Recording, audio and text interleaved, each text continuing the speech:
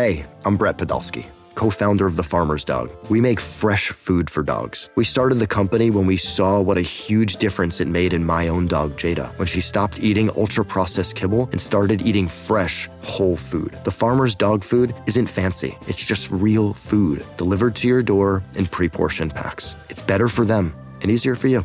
Get 50% off your first box at thefarmersdog.com/podcast. That's thefarmersdog.com/podcast. Welcome to the Inside Carolina podcast. This is post-game Georgia Tech. It's also coast to coast, rolled into one big show, sponsored by Johnny T-Shirt, johnnytshirt.com.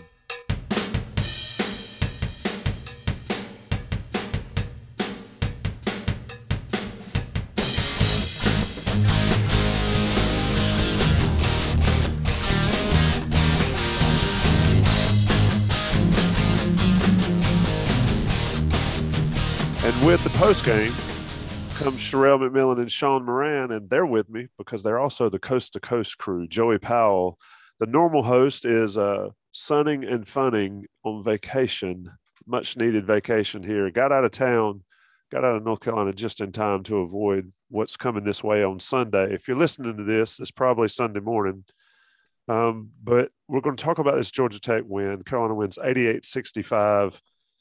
We were talking just briefly off air, Sherrell. Those first 30 minutes of Carolina basketball tonight against Georgia Tech were some of the best I've seen in a couple of years, well, maybe 3 years for this North Carolina team. And I wanted to see them come out and be able to do that after a week break. Your overall take on what you saw? Yeah, I think it was a dominant performance from UNC. It was a performance that was needed. And it was a performance that I think was a little bit overdue. Everyone has talked about with this team, the only thing you can be sure of is their inconsistency. And I think now they're starting to put a few games together. That's 3 of their last 4 games that they've completely just overmatched their opponent. It started with Boston College a couple of weeks ago, and then they lost up at Notre Dame. Then they destroyed Virginia. Had a week off, came back and kind of beat down Georgia Tech tonight.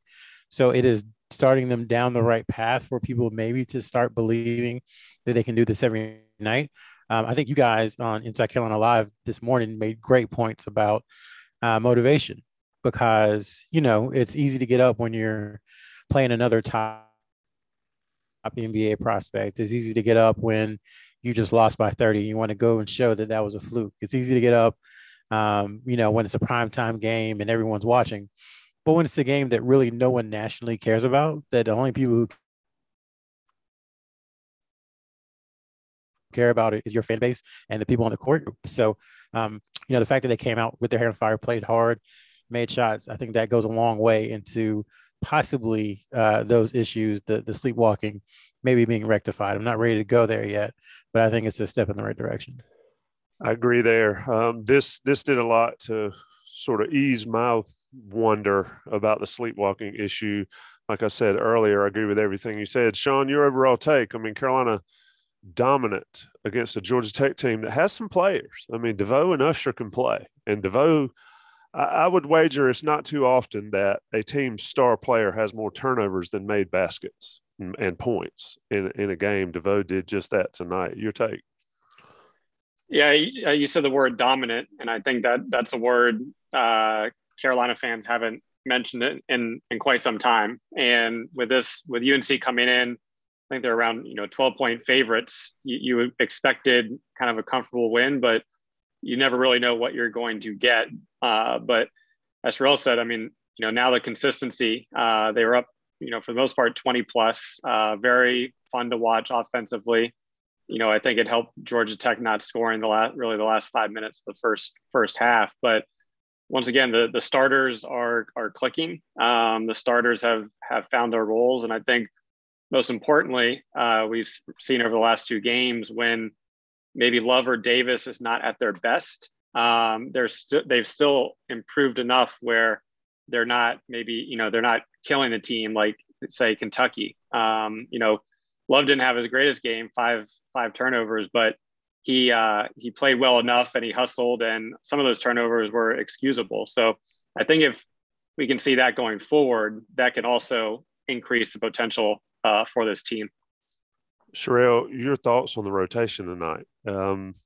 With Walton and Garcia back, a lot of people on the message boards, a lot of people thought, hey, Carolina's got to have these guys tonight. They didn't. They didn't really need them. With Bacot doing what he does and RJ Davis, I tweeted it. RJ Davis has got some aversion to Yellow Jackets because he has torched them twice this year. And, he came out hot. And then Bacot, I mean, the national guys are starting to notice, I guess, at least the ACC ESPN guys. This guy is playing ridiculously good in this stretch.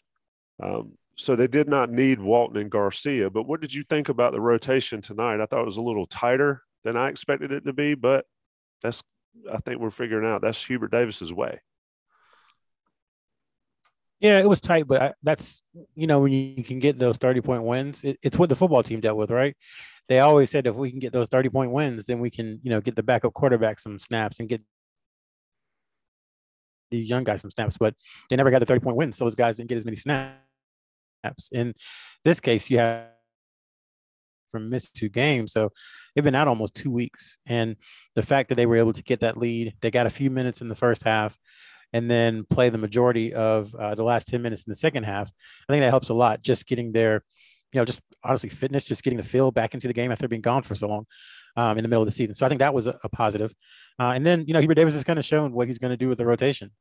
We have, more than half of a season. We have 16 games as a sample now that he's going to play his starters every minute, and he's going to substitute as needed, maybe situationally, and then go from there. The good thing, again, about a huge win is that you see Bacot 29 minutes, you see Love 29 minutes, you see Davis 29 minutes. I think that's the first time that none of them have had 30 or more minutes in some time. So that's positive, especially when you're going into this huge stretch that we're going to talk about later. Yeah, Sean, let's talk about Bacot, Armando Bacot for a minute. And I saw the tweet. He's in his last 3 games, he's just been ridiculous for North Carolina. He said when he came back, whenever he announced he came back, he wanted to make a legacy or to put his playing time in perspective high up the list for bigs in North Carolina. He's doing just that. I don't know if he's all ACC or, ACC Player of the Year at this point. We got a long ways to go, and we'll talk about that briefly. But he's putting together a stretch that Carolina big men just haven't done in a while. Definitely agree with that, and it is nice to see. Once again, it's kind of going back to Sean May numbers his junior year in 2004-05, Bryce Johnson numbers as well, and I think when you looked at Armando Bacot as a freshman, you saw the potential from kind of an efficiency standpoint. His numbers matched up with some of those, UNC bigs that had really strong junior and senior seasons. And he's kind of the perfect example of somebody that has just continued to get better. And right now he's putting it, really doing everything offensively. Defensively, he's been playing better. But yeah, right now, I mean, he's right at this point in time, ACC Player of the Year, obviously a long way to go, but he's having a tremendous season. And I think, once again, outside of Duke, there's not a lot of big wins to get, but if they can string together, a lot of wins in a row, a handful of wins, they can, put themselves in contention for a much better playoffs, NCAA tournament seed at the end of March. And Sherelle, if folks are watching on YouTube, Sherelle dropped out, had a little bit of Wi-Fi issues. He'll be right back. But Sean, what's the difference? Obviously Hubert Davis's style is conducive for a big man to have some open looks and to get. But early in the season, it felt like they still didn't fully understand how to get him the ball. Brady Manick's great at it. He's clearly got the best basketball IQ on the team, at least from my standpoint. But what's the difference for the rest of these guys? Is it just getting comfortable with the style of play and the need and the necessity of getting Bacot the ball where he can score? Yeah, I mean, I think the guards are also realizing that, hey, we can just throw it into him, and that's going to help us look good. You mentioned Brady Manick. I mean, once again, when he catches the ball either on the top of the key or on the wing, he's delivering it quickly and he's delivering it in a perfect position. So I think, everybody's starting to realize what they have around him. I think Armando himself is getting more confident. And I think it also helps the starters kind of finding their roles and their footing, as well, because now, I think for the most part, they understand that it goes through Armando and here's a guy that can get you 25 on a given night very efficiently. Somebody that's not going to need to go, 25 shots to get those 25 points. Sherelle, my question to Sean there was, what has changed for Bacot over the last couple weeks? He's getting the ball better. He's very active. But it seems to me that finally the guards and everybody is they're understanding the system and understanding that the ball has to go through Bacot. And they're getting better at getting him the ball where he needs it. It's been a struggle for 2 years at Carolina. The last 2 seasons was post-injury. Now, at least in the last 2 weeks, it hasn't really been an issue. Your thoughts on why that is so? Like Sean said, you kind of see the results, and the results yield, what you do. And if you know that good things are going to happen when Armando gets to the ball, then you're going to be more diligent about making that happen.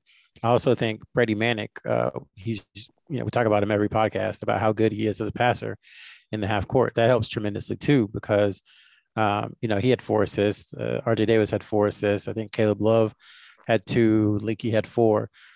When you see someone like Manek, give up a good shot for a great shot for Bacot, that kind of stuff, it's cliche to say, but it is infectious, because, you get an advantage and you start seeing the ball swing around and everybody starts to get there as once Bacot gets his. So I think that's part of it too. It is unselfish, but there is a selfishness in it. Not a negative selfishness, but that if I feed this guy, then I'm going to eat too. So I think there's a lot of that kind of permeating throughout the team. And you have to give props to Hubert Davis as well. He's made sure that his team knows that that's how they need to play and how they have to play, because Armando Bacot, there's not many teams who have anyone who can match up with them. So again, if you get him the ball, good things will happen. I think it's all that, wrapped into one, plus the way the game ended against Notre Dame when he was, playing really well and they failed to get him the ball down the stretch. I think you combine all that, and that's why you're seeing what you've seen the last 3 games. Yeah, that's a great point. I mean, what did he get? 4 shots or a couple, 4 shots in the second half against Notre Dame when he was absolutely dominating the Irish. Somebody got the message, and it sounds like everybody on the team got the message. So props to Hubert Davis on getting that accomplished, and Armando as well. I mean, there's no doubt that he's been vocal about the need to get the ball, and he's living up to it. I think one of the biggest stats of the night, and we can talk about 29 and 12, but for me, it's 9 for 9 from the foul line. I don't recall him doing that a lot over the course of his career. Maybe he has. I'm sure the stats will show that he has, but as we saw with a guy like Tyler Hansbrough, if you make your foul shots, you can stack points in a hurry as a big, and he goes 9 for 9 tonight.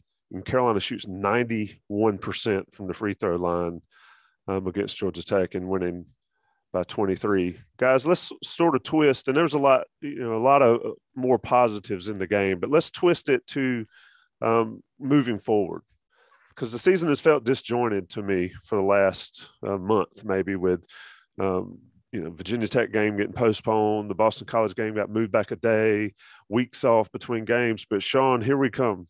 They got Miami this week, and then Wake Forest kicks off a stretch where they seem to play every day or every other day. We've talked about the rotation. We've talked about the depth. Is Carolina, in your opinion, is this team prepared as well as they can be going into this stretch of ACC games? There's no – I said it on the Inside Carolina Live show today. There's no great teams in the conference. Duke, maybe. But there's certainly some ones that can cost you NCAA tournament hopes if you don't play well against. What's Carolina's status for you going into this run? Yeah, I mean, this next week is crucial, and then obviously you have Virginia Tech right afterwards. But two road games, two teams obviously not ranked, but at the same time 2 teams that have talent and are well coached. I think you would love to have the bench maybe playing a little bit better, but at the same time, Miami's not a deep team. For the most part, they rely on their 5 starters. So I really think, once again, can they focus and come out and get road wins? Obviously, they did against BC, but that was BC. Notre Dame, they got down early and really spent the game, trying to come back from the deficit, and they ended up losing. So, if this team, we always talk about the potential of this team, and if they play up to it, I would expect them to go 2-0. But at the same time, Miami won at Duke. Charlie Moore and Isaiah Wong. I mean, they've got some players and athletes. So it's going to be tough, and I think it'll show a lot, because once again, every week, you kind of don't really know what you're going to get. And today we got what a lot of us were hoping for. Once again, that can change very quickly against Miami. So it'll be, this will be a telling week, but there's a lot of basketball, which will be fun for everybody. Sherrell, is it sustainable that Carolina's – and this is something we've never seen with Carolina basketball. I mean, I think, Sean, you pointed out on our Slack, is that Justin McCoy's basket midway second half, I don't remember exact time, was the first points for the bench. I can't remember that being the case for a North Carolina team. Is this sustainable, or does somebody that is a non-starter, whoever it may be, do they need to step up and provide – or else for this Carolina team? Yeah, offensively, I don't really think so. There've been Carolina teams where the majority of the points were scored by, a couple few, to use a Southern term. I mean, think back to, back in your day, the 97-98 teams, they had some help, but most of it was Vince Antoine and Shaman, those couple of years. There was an occasional Serge Zwicker 25-point game or an Okulaja 15-point game, but for the majority of it, it was those 3. So, I mean, I think you can win that way. It's very different from what North Carolina has had over the last 16, 17 years. But I don't think it's going to be an issue as far as scoring is concerned. I think defensively is where those guys can really come in and help, because there is such an offensive burden on the starting 5. Or I guess I should say the starting 6, if you include Garcia and Manek, count them as one person. There's such a burden on them to score that, there might be some energy issues on the defensive end. And we've seen that throughout the season. So if Ant Harris, when he's healthy, and Kerwin Walton, or, whomever can come in and just give them, 10 minutes of solid defense, of running through screens and just making the guys on the other end try a little bit harder, I think that's invaluable for them moving forward. But offensively, no, I don't think they necessarily have to have someone come off the bench and score 10 points. It'd be nice, but I don't think it's a necessity for them to win games. It always seems that somebody on the bench ends up needing to make a play when it gets tough sledding in the ACC. But I agree. I mean, with the firepower they have in the starting lineup, you mentioned Jamison and Vince and Shaman. So, Sean, who is the third guy for this Carolina team behind Bacot and Caleb Love? Is it RJ Davis consistently, or is it going to be a collection of guys, Manek, Garcia, RJ, or somebody else we haven't talked about? Because I think to win in the ACC consistently, especially when the games are back to back, you got to have 3. Do you see one guy stepping up amongst that group, or is it going to be just a collection of them, whichever night somebody's hot? I mean, I think it's really going to be, the top 4, and I'm putting Manek in there. Hopefully he stays in the starting rotation, but I think, with that 4, you're playing Leaky as a starter. He's going to take anywhere from 0 to 2 to 3 shots. So there are a lot of shot attempts to go around. And I think, those guys can consistently get in double figures. I think RJ and Caleb have, outside of games here or there, have proven that they can do that consistently. Manek has done it as of late, but, one thing we've talked about here the last few podcasts is if he can string together, a couple threes in a row, that just helps the team so much. And if he's getting 12 to 15 points and several assists, I think that's going to go a long way just given the consistent effort that we know we'll get out of Armando for the majority of games. Sherrell, one of our topics earlier, I want your take on that third guy. I agree that it can be any one of them. But one of our topics earlier on Inside Carolina Live was the pressure of playing point guard at North Carolina and how tough it was. Do you think that the way Hubert Davis has sort of split the duties between Caleb Love and RJ Davis, do you think that's really helped them this year as part of the growth? They struggled heavily last year. How has Hubert's approach helped those two guys? You know, it's a difficult question to answer only because we haven't seen a freshman point guard play under head coach Hubert Davis. So, you know, the way he handles them could be completely different. But if you're comparing freshman point guard under Roe Williams to, you know, sophomore point guards under Hubert Davis, you know, everybody forgets they both started the first game last year, College of Charleston, as freshmen. They were the first freshman backcourt to start in like 12 years or something. I just think it is growth. It's just a few factors. It's growth. It's, you know, having seen everything they went through last year, it's a not completely different, but a revamped or remodeled offensive system. And then I think they're just hitting some of the shots that they didn't hit last year. I think when you add all that in, it's making it easier for them. But yes, having the other on the court does lessen the burden. Think about if Cole Anthony had someone like RJ Davis or Cole Anthony had someone like Caleb Love to play beside, how much more effective he would have been in his only year at Carolina. And he was pretty as effective as it was when he played. But yeah, having another guy beside you who can handle and pass and say, okay, I got this possession, or you go over here and you can be the two of this possession and we can mix and match. That definitely helps a ton. And I think Hubert Davis, you know, to his credit, from his first interview, he said he likes playing 2-point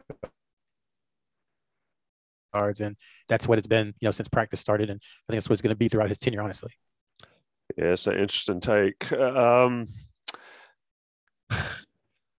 Are we concerned, Sean, and I know it's just one game, are we concerned how the bench played the last 10 minutes of the game against Georgia Tech going forward in the event that somebody goes down or somebody picks up COVID protocols or all? Is that a concern, or is that just one of those things where that stretch is what it is? I think Sherrell tweeted, Roy Williams would say it's definitely – it all looks better when it goes in the basket. But I can imagine he would not have been pleased, as I can imagine Hubert is not pleased with how that last 10 minutes shook out against Georgia Tech. Yeah, I mean, you look at the names on the court and you say, wow, there's definitely some talent that's out there. Once again, it's younger talent. I think, in this game, once again, you had Garcia and Walton both coming back from some absences, so you expected some rust. I guess for this game it was good just for them to get out on the floor, but and Garcia's proved he can have big games. But I think if he could come in as really now, if he's a six man and he can get you kind of an efficient 8 to 10 points, 6 to 10 points, I think that will help. And, Walton, would love to see him, just kind of get a few more shot attempts when he does get in, because I think having a guy that can come in, add some points quickly will definitely help. And once again, we've seen UNC go through some, scoring troubles at times. And, we've seen it with Kentucky and Tennessee and some of the better teams where both Caleb and RJ have been off at the same time. And that's where, then there's a lot of pressure on Armando. So it wasn't huge concern, but it is definitely something to monitor, because I think we are going to need something from them going forward. What do you think, Sherrell? One thing that in this game, when Bacot picked up that early foul, it was a uh-oh moment, because if he picks up a second when he's sitting, and we've seen what Carolina looks like at times without him, but is there any concern, and I know we've talked about scoring from the starters and all, but is there any concern about the play that we saw in that second half? Well, let me say there's a game coming up where Armando already has a foul, so just factor that at least one. But yeah, it was interesting because that was something I was kind of watching too. he gets a foul within the first 50 seconds. And then I was like, okay, how is he going to handle this? And he didn't pick up his second until into the second half. So that was just big by him, just, playing good defense and making sure he wasn't getting himself in harm's way. But, I'm a little less concerned about how the bench played, because honestly, if Caleb Love or Armando Bacot get hurt or have COVID or anything, the chances of Carolina, doing anything remotely positive, as far as winning games, just goes down, tremendously. So it's not much of a concern, because if you lose one of those guys, what are you going to do? I mean, there's a reason they're the starters. There's a reason that they're playing so well. There's a reason that they're getting 32, 33, 34 minutes per game. Again, with the bench, I just I look for them to come in and just be steady and be solid and don't hurt the team. It's what we always talked about, Tommy. Don't be a negative on the team. And they were tonight.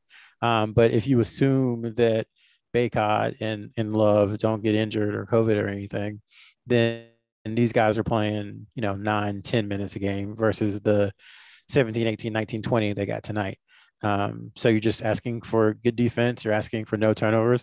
If you have an open shot, try your best to hit it. If you don't, that's okay. Just don't turn the ball over, play good defense. So I wasn't looking for them to like take the lead from 30 to 40 or anything. It was more so, keep it around 25, -5 with that group wouldn't have been terrible or anything like that. So again, to me, it's not a huge concern, because if they're playing together, then there's a lot bigger issues for UNC anyway. Absolutely. That's a great point there. Your Wi-Fi is making me think I'm watching an old Godzilla movie, on Japanese Godzilla movie at times. It's funny, but you sound great. It's not matching up with the voice. So our YouTube listeners can have some fun with that. I'm going to take a short break, talk about Johnny T-Shirt, johnnytshirt.com. I don't know how I can express more gratitude for Johnny T-Shirt and the folks over there and how they treat our Inside Carolina premium subscribers. We need to look after them. You need to go over there. You need to shop there or shop online, get everything you need for Carolina, and you get the 10% off. They'll deliver it to your door, or they'll provide you great in-person customer service. So check them out when you have an opportunity, if you're in Chapel Hill, or just go see them online and take care of your needs for Carolina sports and Carolina gear. National guys are going to pay the bills. We'll be right back. Coast to Coast podcast. At this point, we'll talk some basketball recruiting with Sherrell McMillan and Sean Moran. eBay Motors is here for the ride. Remember when you first saw the potential? And then through some elbow grease, fresh installs, and a whole lot of love, you transformed 100,000 miles and a body full of rust into a drive that's all your own. Look to your left. Look to your right. It's official. No one's got a ride like this. There's nothing else that sounds like, feels like, or looks like the set of wheels in your garage. With over 122 million parts, you can make sure your number one ride or die stays running smoothly, so there's no limit to how far you can take it. Brake kits, turbochargers, engines, exhaust kits, roof racks, LED headlights, bumpers, whatever your baby needs, eBay Motors has it. And with eBay Guaranteed Fit, it's guaranteed to fit your ride the first time, every time, or your money back. Plus, at these prices, well, you're burning rubber, not cash. Keep your ride or die alive at ebaymotors.com. Eligible items only. Exclusions apply. Okay, we're back. Sean, I want to talk about a visitor that was in the Smith Center on Saturday night, but I want to turn to you first to talk about the play of Carolina's current commits. I've seen a lot of highlights from Tyler Nickel where he's played really well. Give us a status update and how those guys are progressing as Carolina commits. Anything surprise you? Anything or anything surprise you positively or negatively about what you've seen so far? Yeah, well, I mean, let's start with Seth Trimble first. And since January, and really over his last 3 games, he's had 41 points, 34 points, and 34 points, shooting over 50% in every game. And through those 3 games, he hit six threes. So, no matter what the level of competition is, that is always, pretty incredible to see. So I think he's really been playing at a high level up in Wisconsin against some of the public schools up there.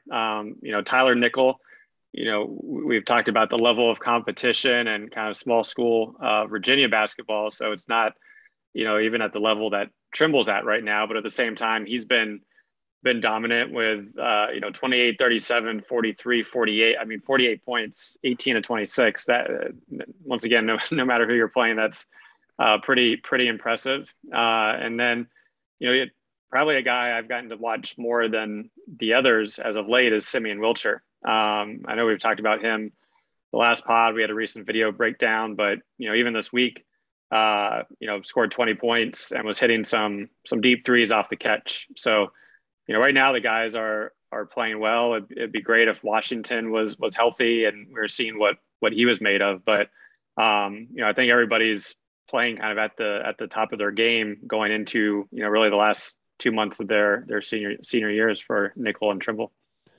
Sherrell, when you look at those guys, this is a question I've asked you before, I think, but it's been a while since we talked. When you look at guys dominating or playing well in high school and you look at level of competition, how does one look at a guy like Nickel or a guy like Trimble and say, how is that going to translate to the level, to ACC level basketball, to North Carolina level basketball? Because a lot of people see people putting up 30, 40 points a game in high school and think they're going to come into Carolina and do that. So how do these guys, what they're doing now, how will that translate? What positive do you see from these performances that will translate to North Carolina? I think mindset is probably the most important thing, along with confidence. And both of these guys are players who are ultra aggressive in unique ways. Trimble is ultra aggressive in that he's always putting pressure on the defense by driving, trying to dunk on people, trying to get into the lane, draw fouls. He's always on the floor, taking punishment. That's kind of what he does. And then Nickel is aggressive in a different way and confident in a different way. And then there's not a shot that he doesn't like or a shot that he thinks he won't make. So I think those things carry over. You can start to look at, despite level of competition, you can look at form, you can look at release, you can look at footwork, you can look at space creation. All those things kind of give you a glimpse into what a player might struggle with, or what might be an area of early success for them. So I think for Trimble, if you're talking about an area of early success, definitely defense is something we talked about before because of his size and his athletic ability. He's going to be a tough person to get by defensively, and he's going to be a tough cover for a lot of people, just because he's big and strong. It looks like he played wide receiver right now in college football, so he's got that going for him. For Nickel, I think defensively might be the place where it might be a little bit of an adjustment for him because he's going to be playing on the wing, probably some 3-4, and the guys there are going to be really, really athletic. So he's going to have to get better at moving his feet, get a little stronger. But then offensively, he's already, how should I say, he's already at the point where he's learning how to create space for himself. And, some people might say, oh, he's having to do that against, small league, Virginia schools. What's going to happen in the ACC? But I think part of the work that he's doing to learn how to create space is in preparation for UNC and not necessarily for his high school team. So I think those are two ways that both of those guys, you can kind of see the skills and how they translate. And you can also see a couple of areas where they're going to need to improve and continue to work. What about Wilcher there? He's a guy that looks like he can come in and play now. Yeah, his body transformation since July has been pretty incredible. I mean, he looks like, a big kid, for lack of a better, I don't know how else to say it. Like he's kind of built tough. But I think for him, it's a little bit tougher because he's still 2 years away from entering. But I think, again, he prides himself on his defense. That was one of the first things he talked about. And he's 6'5" now, self-reported. So that's someone, with his length and, with his size that can cover both guard spots and even if need be, probably cover a lot of threes as well. So he'll provide, and Sean's talked about this, several times, he'll provide a lot of defensive versatility, I think, immediately when he gets to Chapel Hill. Yeah, it's fascinating to see these guys. I mean, we've seen the ones that are like great in 8th and 9th grade and get no better. And they're the same guy in college. So it's fascinating to watch them develop in high school. Sean, if you're a coach, if you're Hubert Davis, what do you tell each of them to work on to improve the most? Sherrell talked about what translates, but what do these guys need to work on the most? Washington needs to get healthy, period. Mm-hmm. But everybody else, give me one or two nuggets for each player. Sure. I mean, Trimble, it's gonna, we'll be saying it all summer. It's the 3-point shooting because that's gonna just open up his game so much more. He's got an extremely explosive first step, and he's really comfortable in that mid range. But if he can continue to work on that three, and he doesn't have to be hitting them like Caleb Love or RJ Davis are right now when he comes in, but he needs to be better than what they were as freshmen because I think that'll alleviate a lot of pressure on him. So 3-point shooting for Trimble. And, in terms of nickel, Sherrell just talked about creating space. It's really just continuing to, after the season, get in the weight room, get on the track.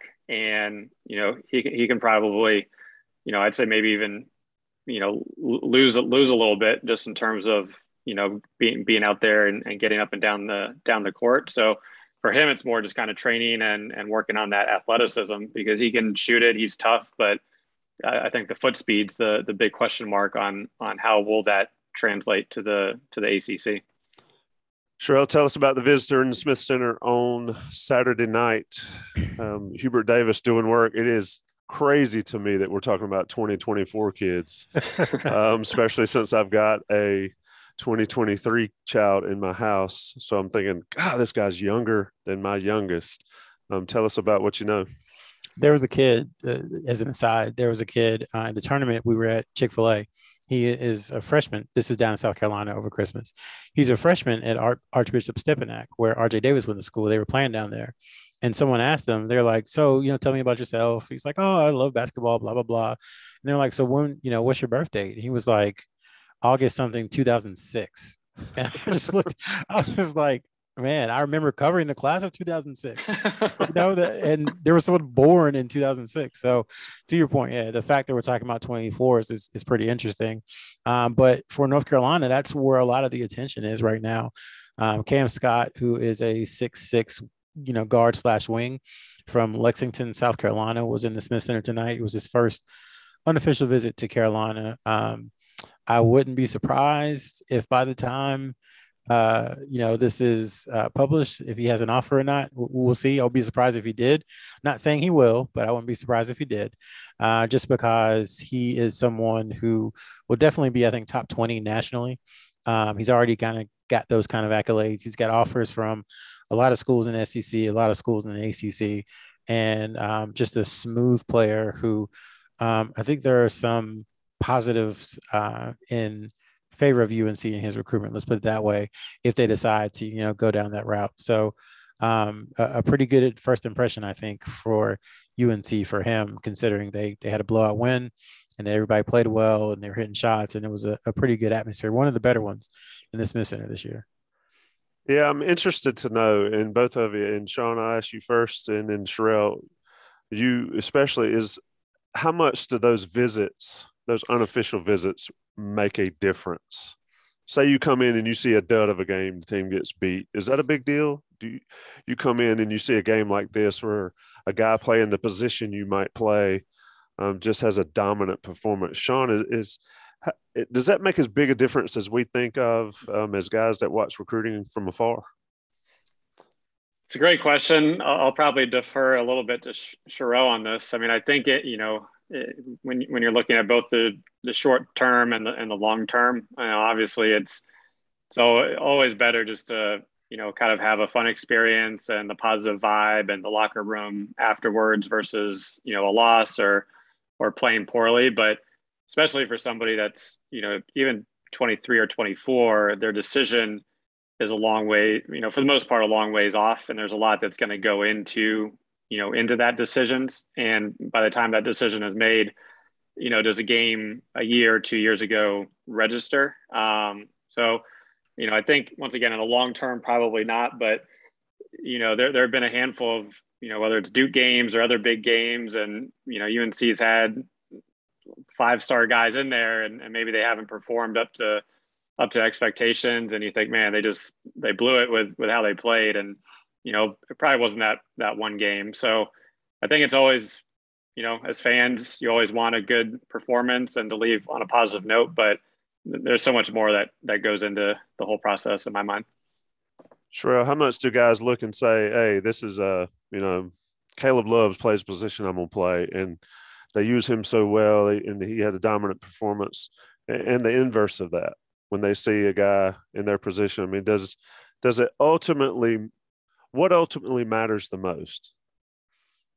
I think that's a good one. We need more time for that, Tommy. Hey. I'm getting comfortable because we're going to need more time for that.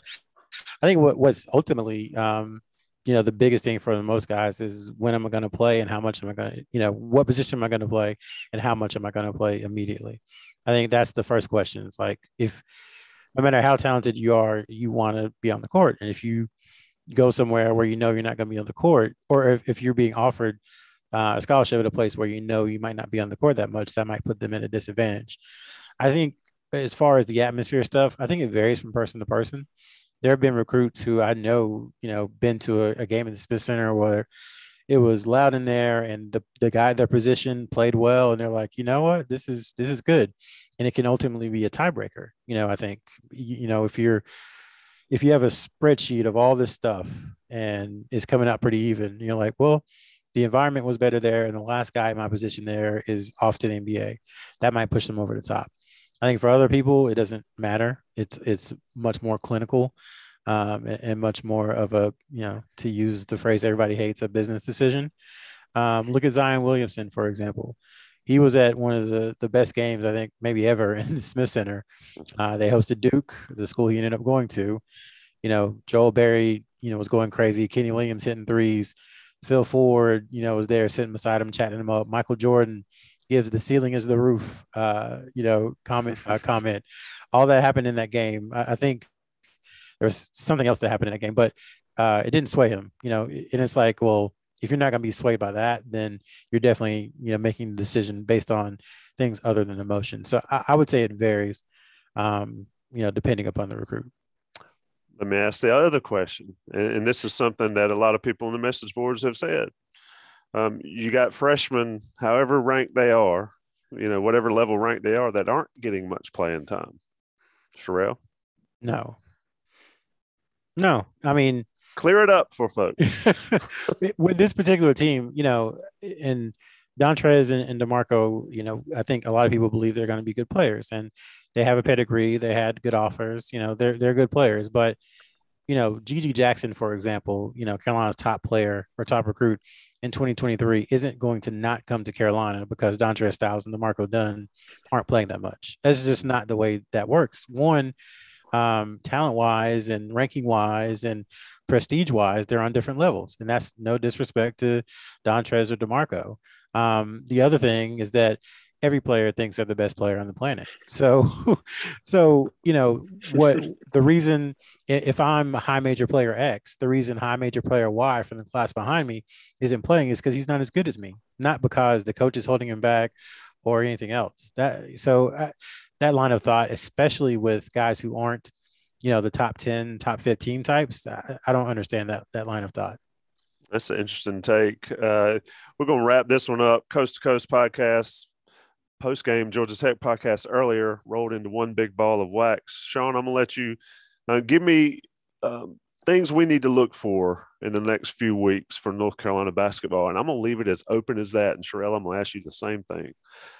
Just what, as a North Carolina basketball fan, do I need to be paying attention to, whether it's recruiting, whether it's ACC play, whether it's specific player play? What am I looking for that will make me happy if I'm that Carolina basketball fan that seeks happiness?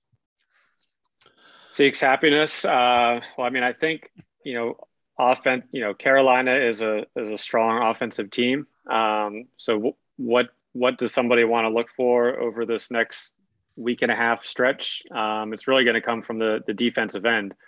Notre Dame, made UNC, they embarrassed them, in South Bend. And, you're playing a Jim Larrañaga team. He he was one of the coaches that I felt always knew how to plan very well against Roy Carolina teams. Especially how to make them uncomfortable on the defensive end. Against Duke, they spread the floor and attacked off back doors. So I think that's going to be one thing. Wake Forest is extremely well coached. I love, who they brought in from a coaching perspective. So once again, they're going to try to take advantage of mismatches, try to get Bacot out on the perimeter. And then, same with Virginia Tech. So you're getting three well-coached teams, and it's going to come down to defensive mentality in terms of how they do. Sherelle, I just asked these open-ended world questions. You said you're getting comfortable, so give me the Sherelle McMillanisms for the next couple of weeks. I mean, look, let's be honest. You're like the most positive, soothing guy on Inside Carolina. I'm just the old crotchety guy. Give us something. I think Carolina's playing well. I think this game showed me a lot. I think however many games it is, 5, 6, 7 games in a week and a half, 2 weeks is going to be taxing.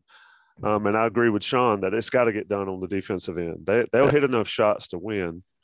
But from Sherelle McMillan's standpoint, what has to happen for Carolina to keep progressing? Well, I think a couple of things. First off, the footage from Kentucky and Tennessee and Purdue is just going to be on a loop for every opponent moving forward, and Notre Dame too. I think Moore from Miami is in a similar. He's shorter, but in a similar vein to Kennedy Chandler, who gave UNC trouble, and to Savon Wheeler, who also gave UNC trouble. So that is someone to watch. We know that Miami and Larranaga are going to pick and roll you to death, and they're going to pick and roll, and then they're going to pick and roll again, and then they're going to pick and roll again after they pick and roll. So you have to watch out for that, specifically against Miami. Bigger view, I would say protect your home court is huge. They're now 19-1. These sophomores are, so Walton and Love and Davis 19-1 at home. And they play really well, and they have a big margin of victory here lately at home. So protect your home court. And then I would say I'm a firm believer, 10 ACC road games, if you split them, you're doing well. And so they've already won 2. So they've got 8 left. So they need to go at least 3 and 5 down the stretch on the road in the ACC, I think, to feel good. And then you expect maybe, one slip up here or there at home. I think that puts them in good position. So find a way the rest of the season to get 3 more ACC road wins. Doesn't matter who it's against, when it's against, who it's against, when it is, or how they win. Just get 3 more. Protect your home court, with maybe a loss or 2 here or there, no more than 2. And then, like y'all said, defensively, I think if they can handle that, there's a chance for this team. I'm going to say it again for the 97th time. This is as talented a roster as there is in the country outside of 6 or 7 teams, maybe 5 or 6 teams. So they have the ability. They just have to continue to do it. And then the last stat I would look for is assists to field goals made, because when they're sharing the ball, I think tonight it was 20 assists to 30 field goals. When they're sharing the ball, that means Armando Bacot is getting the ball and things are swinging, and that helps their defense too. Yep, 20 assists on 30 makes. Sean? Yeah, definitely agree with Sherelle. Was nodding heavily as he talked about the ball movement there, since that's been a hot topic. But while we've been recording, KenPom was able to process the game, and it moves UNC into the top 25, which I think they've been. It's been kind of a slow, steady climb to get there. But one other stat right now from the 3-point line, they're 39.8%, number 6 in the country. And, just going back to last year, how, if what a struggle it was to get them to make, 5 to 6 threes a game. And now they're one of the top shooting teams in the country. So it's nice to see that improvement, and obviously opens up the game for Armando down low, that 3-point shooting ability. Hey, Sean, since you're there, can you look up one other thing? Mm-hmm. Since we're a fourth of the way through the ACC season, 5 games, look at conference-only stats and see who is number 1 in defensive efficiency in the conference-only games. I'm curious. Well, I think you know the answer, but it is UNC. and they are at a 94.9 defensive efficiency rating, which is almost 4 points, about 3.5 points higher than or lower than Duke right now. So they're number 2 offensively. Miami is number 1, and they're number 1 defensively. But once again, but the fact is, facts only. Through a fourth of the way through ACC play, UNC is number 1 in defensive efficiency in conference only in ACC games. Yep. It is it's an impressive turnaround. I mean, to see how they played in those losses you mentioned, Sherrell, and to see how they're playing now and have gotten it done. Level of competition, y'all talked about it in recruiting. We talk about it, and I'll talk about it in that regard. But we'll find out a lot. But I think Carolina is on a good path. It's this day and age, a couple bad games can really shape everybody's opinion. But I think Carolina's moving in the right direction. Sean and Rail, Tate Frazier said Virginia Tech was the best team in the conference, Sherrell, when we had him on. Is it time to blow him up on that, or do we just leave it alone? I know they won today. We like Tate, so we leave it alone. We like Tate. Tate, if you're listening, it has not been forgotten, and it is memorialized at InsideCarolina.com podcast.